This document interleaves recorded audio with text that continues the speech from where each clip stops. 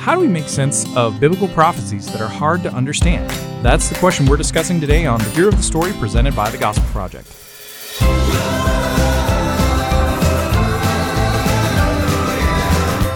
Thanks for joining us for today's episode of The Hero of the Story, a podcast to help you focus on the gospel in every area of your life and ministry. I'm Aaron Armstrong, brand manager of the Gospel Project, and with me, as always, is Brian Dembowczyk, our managing editor. Brian!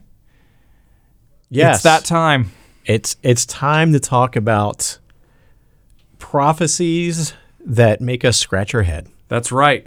That's right, because we, today, are beginning a look at the second half of the book of Daniel, beginning and ending, in fact. We're covering this whole thing in one session. Yeah. One session of podcasting time. We're not going to go into all of it, of course. No. But it is interesting how Daniel's kind of broken up into those two halves of, there's that first half that, okay, these are narratives, we can get our arms around them for the most part. And then you get to chapter 7, and you're like, what in the world is going on right. here? It's a bit odd because the whole tone of the book changes. I mean, the first 6 chapters of Daniel are pretty straightforward. They're pretty basic narrative. Well, I mean, with visions in between. But this is where it gets to be truly apocalyptic literature. It's hard to say for me to say that word. It is. But Revelation. You almost said apocryphal. I almost did.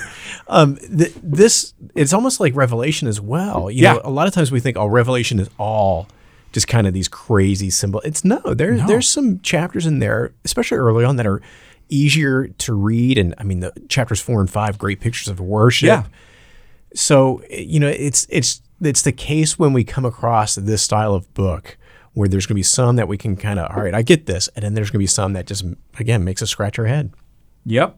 Well, and we're dealing with some head scratching today. Yes, we are. So as we mentioned, we are not going to be covering the entirety of chapters 7 through 12. There's some elements that we're just going to do some quick hits on, but we're primarily going to focus on chapter 7. And what we're going to talk about here, I think, gives a good framework for somebody to try to understand the rest of it. And I think it will give them a good framework of what do we do with this. So hopefully it's helpful for the rest of the book of Daniel. Right, absolutely. So one thing we want to say specifically about why we're not going into detail about the rest of it is because so much of what these chapters deal with its visions of the future really has to do with is because it has to do with that. It's what theologians call eschatology, which is the technical term for our beliefs about the future, specifically the second coming of Christ, the final judgment of humanity, and the inauguration or the coming of the new creation.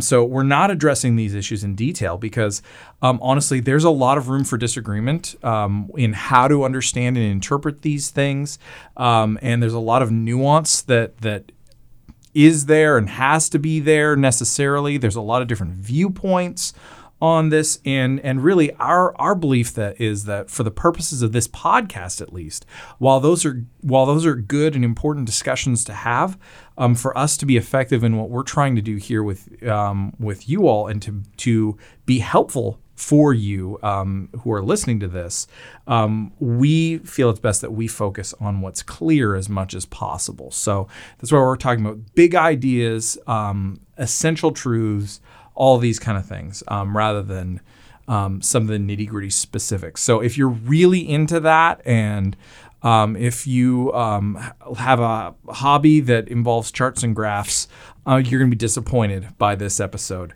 But if you have no idea what I'm talking about, you're just hang tight. This is going to be great.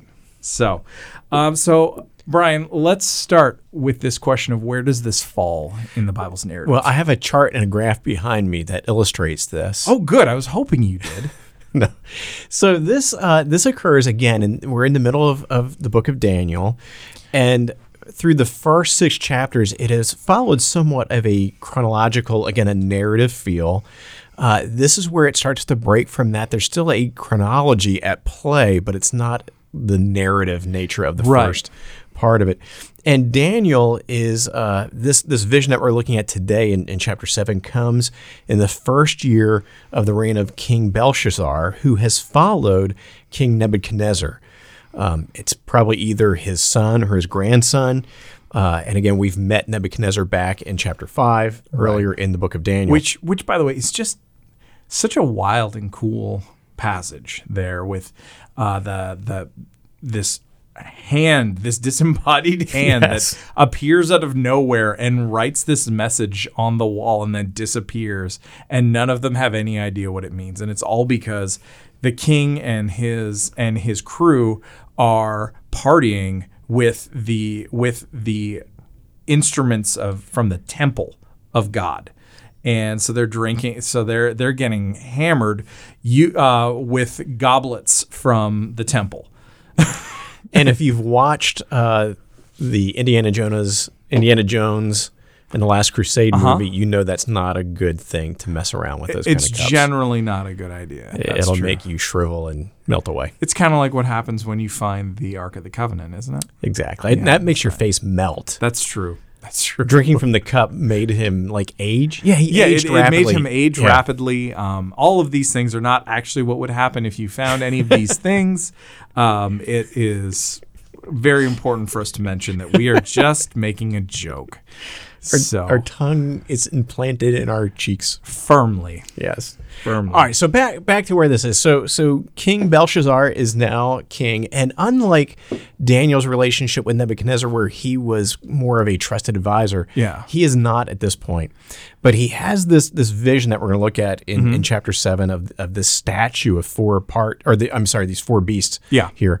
And just this crazy kind of, what are these beasts? What do they symbolize? They're kind of some recognizable features about them, but they're not, of course. And so that's what we get here in chapter 7. We're going to kind of camp out. Right, yeah. But there is a really fun Christmas tie-in in chapter 8. And so one of the things that we see there is that Daniel has this other vision, that all of these visions that follow the same basic thrust. They're all telling him essentially the same thing, just repeated, and with some slightly different imagery each time. But in this vision that he has in Daniel 8, he sees this and he's confused, and there's this voice that says, explain to him what this means. And the being that explains it to him is an angel named Gabriel. Interesting. That sounds familiar. It does, because this is the same angel who shows up at the beginning of the New Testament. And we meet him in a couple of books, in fact, in the book of Luke and in Zechariah. Or sorry, not Zechariah. That's who he talks to. Exactly. But we meet him in Luke and we meet him in Matthew. And he talks to a couple of people. He talks to Zechariah while he's serving in the temple, and tells him that he's going to have a son named John. And he's announcing that God's plan to rescue and redeem his people is about to begin, and that he gets to be a part of it. And of course, we know that he doesn't believe him, and he gets to be quiet for 9 months for his trouble. And so we have that happen. He also appears to this young girl named Mary, and he calls her the most highly favored of God, and that she is going to be the mother of the Messiah, Jesus. And then he also speaks to Joseph, her betrothed and then husband, because he didn't know what to believe about all of this. And he says, no, seriously, this is legit. She's not making things up. She's having a baby, and it is from God. So, and so encourages her to marry her. So Gabriel shows up here, and he's one of the only angels that we see named in all of Scripture. In fact, there's only 2. He and Michael. That's right. And Michael's an interesting one on top of that. So, but that's just a fun fact that I couldn't resist sharing with you all. So especially with the holidays coming up real fast. So there we go. So as we look at this passage, though, as we look at Daniel chapter 7 specifically, what are some questions we should be asking of it as we seek to study and understand it? Well, I think the first one, we turn around what you said a minute ago about why we're not going to focus podcast episodes on the bulk of Daniel. I think we need to turn that around and say, why should we study passages like this at all? Why should somebody listening to this read Daniel 7, 8, 9, 10, and so forth? Yeah. Why not just skip over it? I mean, it's hard. It's you can't really understand it fully. Why do that? And I think the reason is, even if it's unclear what is said here, and again, it's not completely unclear. We're going to talk about we can understand it to a degree. Yeah. Whether we can understand it fully or not is to be decided. But even if we can't, what we need to understand is that God gave us this so that we can understand, at least in part, what's going to happen. And I think these give us great confidence. Even if we can't figure out what's going on, God knows, and He's in control of the future. We can rest comfortably with full confidence that God is bringing to pass what He wills. And of course, we know this is so important in Scripture. You're just talking about, we're in the middle of the Christmas season right now. This is what He was communicating to people in the Old Testament. I'm in control. I'm going to bring to pass what I want to happen. I'm going to bring that deliver. You will not provide deliverance and rescue from sin. I will. I'm sovereign. And that's why we study passages like this, to remind us of that. Yeah, absolutely. And one of the other things that we should be asking about this, and it's kind of a twofold thing, because this first question really feeds into the next, which is first, who or what do the beasts represent? And with that, have the events in this vision already come to pass? And so I'm going to answer that first one by answering the second one, because the answer is yes-ish. So one of the things that we should always remember about biblical prophecy, particularly about how it affects the future, is that there is a fulfillment is typically a fulfillment in mind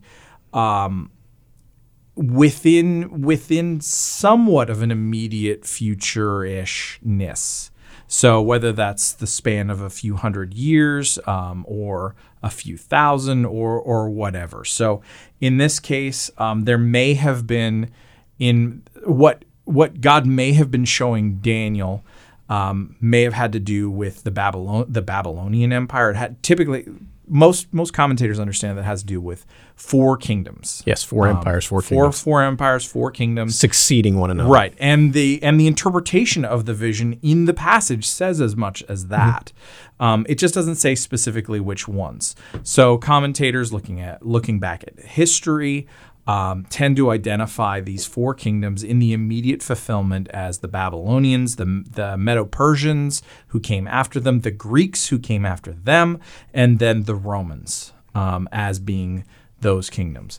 However, there's an interesting facet with many of these kind of prophecies is that there's a greater fulfillment to come, and that there are echoes and shades of this that ripple throughout history.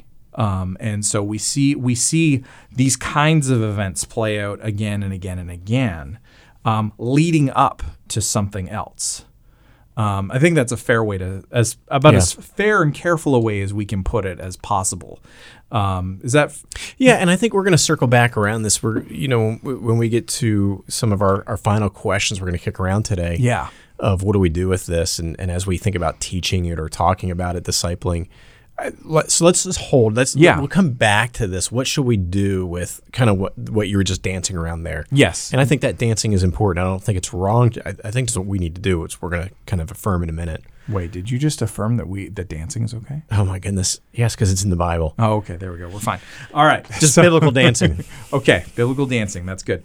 So, so there is another question that we should be asking of this, though, which is the question we should be asking of every passage that we study in Scripture, which is, how does it point us toward Jesus? And so this one is really great because it's just such a layup here, and it's so much so that I can use a sports reference I understand. So the layup, you understand the layup? I understand the gist of it. I can't make one, but I understand it. No, me neither. Yeah. But this one, we have in this passage, specifically in verses 13 and 14 of Daniel chapter 7, we have the place where Jesus takes his most commonly used name for himself from.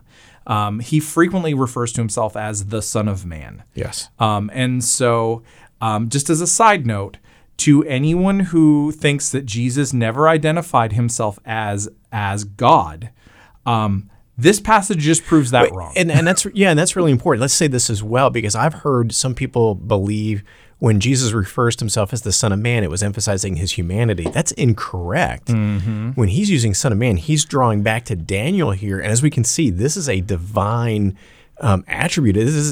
We have got God in mind here. Yep. This also connects to Revelation. It does. Which we talked about a minute ago. Now listen to this.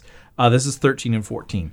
I continued watching in the night visions, and suddenly one like a son of man was coming with the clouds of heaven. He approached the Ancient of Days and was escorted before him. He was given dominion and glory and a kingdom, so that those of every people, nation, and language should serve him. His dominion is an everlasting dominion that will not pass away, and his kingdom is one that will not be destroyed. So right there, let's pause. Mm-hmm. As we think back to those four creatures and the kingdoms they represent, and part of us wants to so much identify them clearly and tie a nice bow on it. Here's the bigger idea. Again, is it worth thinking about that? Of course it is.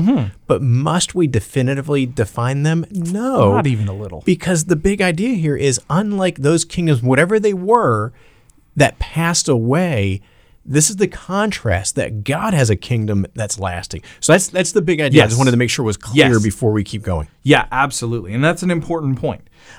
So when we see Jesus, when we talk about this pointing us to Jesus, it's really important that Jesus himself, he didn't simply use the term Son of Man as a reference to himself. He uses this language throughout the New Testament, and most clearly at his trial and the time leading up to it. He actually makes distinct allusions to this passage in Matthew 26:64, Mark 13:26, and 14:62, and in Luke 21:27. He says that the Son of Man will come on the clouds of heaven and reveal his glory.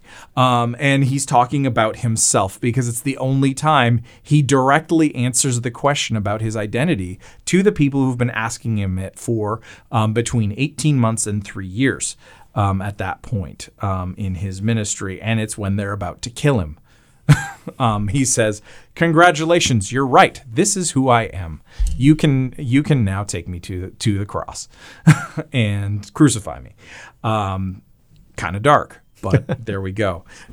But this is that thing. It's like the imagery in Daniel in Daniel 7:13 and 14. It's very much that this is a divine being. That this is not simply a human being. Just including that word "like" is important. Like in literary terms is a what, Brian? Simile? Correct. So they're making it so in the vision, we're being given a comparison. So not a human being, but one like a human being, one who had the form of a human being. Who do we know who is fully divine, who has an everlasting kingdom, who has the form, who has in bodily form, who looks like a human being? Jesus? Correct. Man, I'm 2 for 2. There you go. And that's important because what this reminds us of, what this passage reminds us of, is this truth that Jesus is the one to whom all authority in heaven and on earth and under the earth, all authority belongs. Jesus is the one who has an everlasting kingdom. Because he's the one who purchased it through his death and resurrection. So, and people of every language, every nation, every skin color, every ethnicity, every whatever you want to think, all people from everywhere will serve him. People from all, everywhere, and all types will serve him. That's a big deal. that is like, I don't think you can get any clearer on a foreshadowing of Jesus than this. Aside from him holding up a sign that says, "Hi, I'm Jesus." Well, even that would have been missed by some people. This is true. And again, this goes back to why do we study this? Not only because it's giving us that glimpse of the future we talked about a minute ago, but again, we see here this clear picture of Jesus that makes it so worth it. Absolutely. So, Brian, let's think about this passage from the perspective of one person who's discipling another or a group of another's. So could be someone who's leading an adult small group, in student ministry, kids ministry, one-on-one discipleship, families, whatever. What kind of guidance can we offer in working through this passage? I think the first one, this is where we're going to go back to what I mentioned a minute ago when you were kind of Baptist dancing around what these kingdoms were. Thank you. This is where we want to be careful not to get caught up in some of the details, especially what I would argue are secondary details at the expense of the primary ones. So here's the thing. If you're teaching on this, you're discipling, I mean, you're sitting in a coffee shop talking about this passage with someone, you've got a limited time. And if you get bogged down here in what these kingdoms are and you pull out your charts and so forth, and you likely will not get to the greater part of this passage, what we just talked about. So, and also, I mean, if you try to make everything fascinating, then nothing is really fascinating. Yeah. So in my estimation, we are better off to reserve that aha moment, that wow moment, for when it really matters more. So don't be afraid. Talk about these kingdoms and say, hey, they may have been these four kingdoms. And isn't that great that God, he brought that to pass? We can believe. I'm not saying don't go there. Yeah. I'm saying don't camp there, especially at the expense of trying to tickle ears. Yes. When we get to Jesus here later, that's what I want resonating with somebody. I want them walking away from this passage saying, yes, I see Jesus here, rather than I've got four kingdoms figured out. Yeah, that's a good point. And on that note, our second piece of advice is don't get weird. And so by that, I mean, don't go adding details that aren't there, or trying to explain how all of this is happening right now, as though there is a precise one-to-one correlation. So a simple way to think about it is think about how a lot of folks in the 70s and 80s were trying to interpret the locusts in Revelation as Black Hawk helicopters and stuff like this, or how today you often see on blogs and in books that we would never publish or carry at Lifeway today. Talking about which political leader is the man of lawlessness, or the blaspheming king that appears in this passage. All these kind of things. So that's what we mean by don't get weird. So that's a good way to phrase it. Yeah. I think one other thing is, again, just to drive this home, we need to point people back to the hope of this vision, the hope that the Son of Man offers. Again, that's why we have this. Yes, it should give us great comfort. We said this a minute ago. It should give us great comfort that God He's sovereign over the nations. He's sovereign over the future.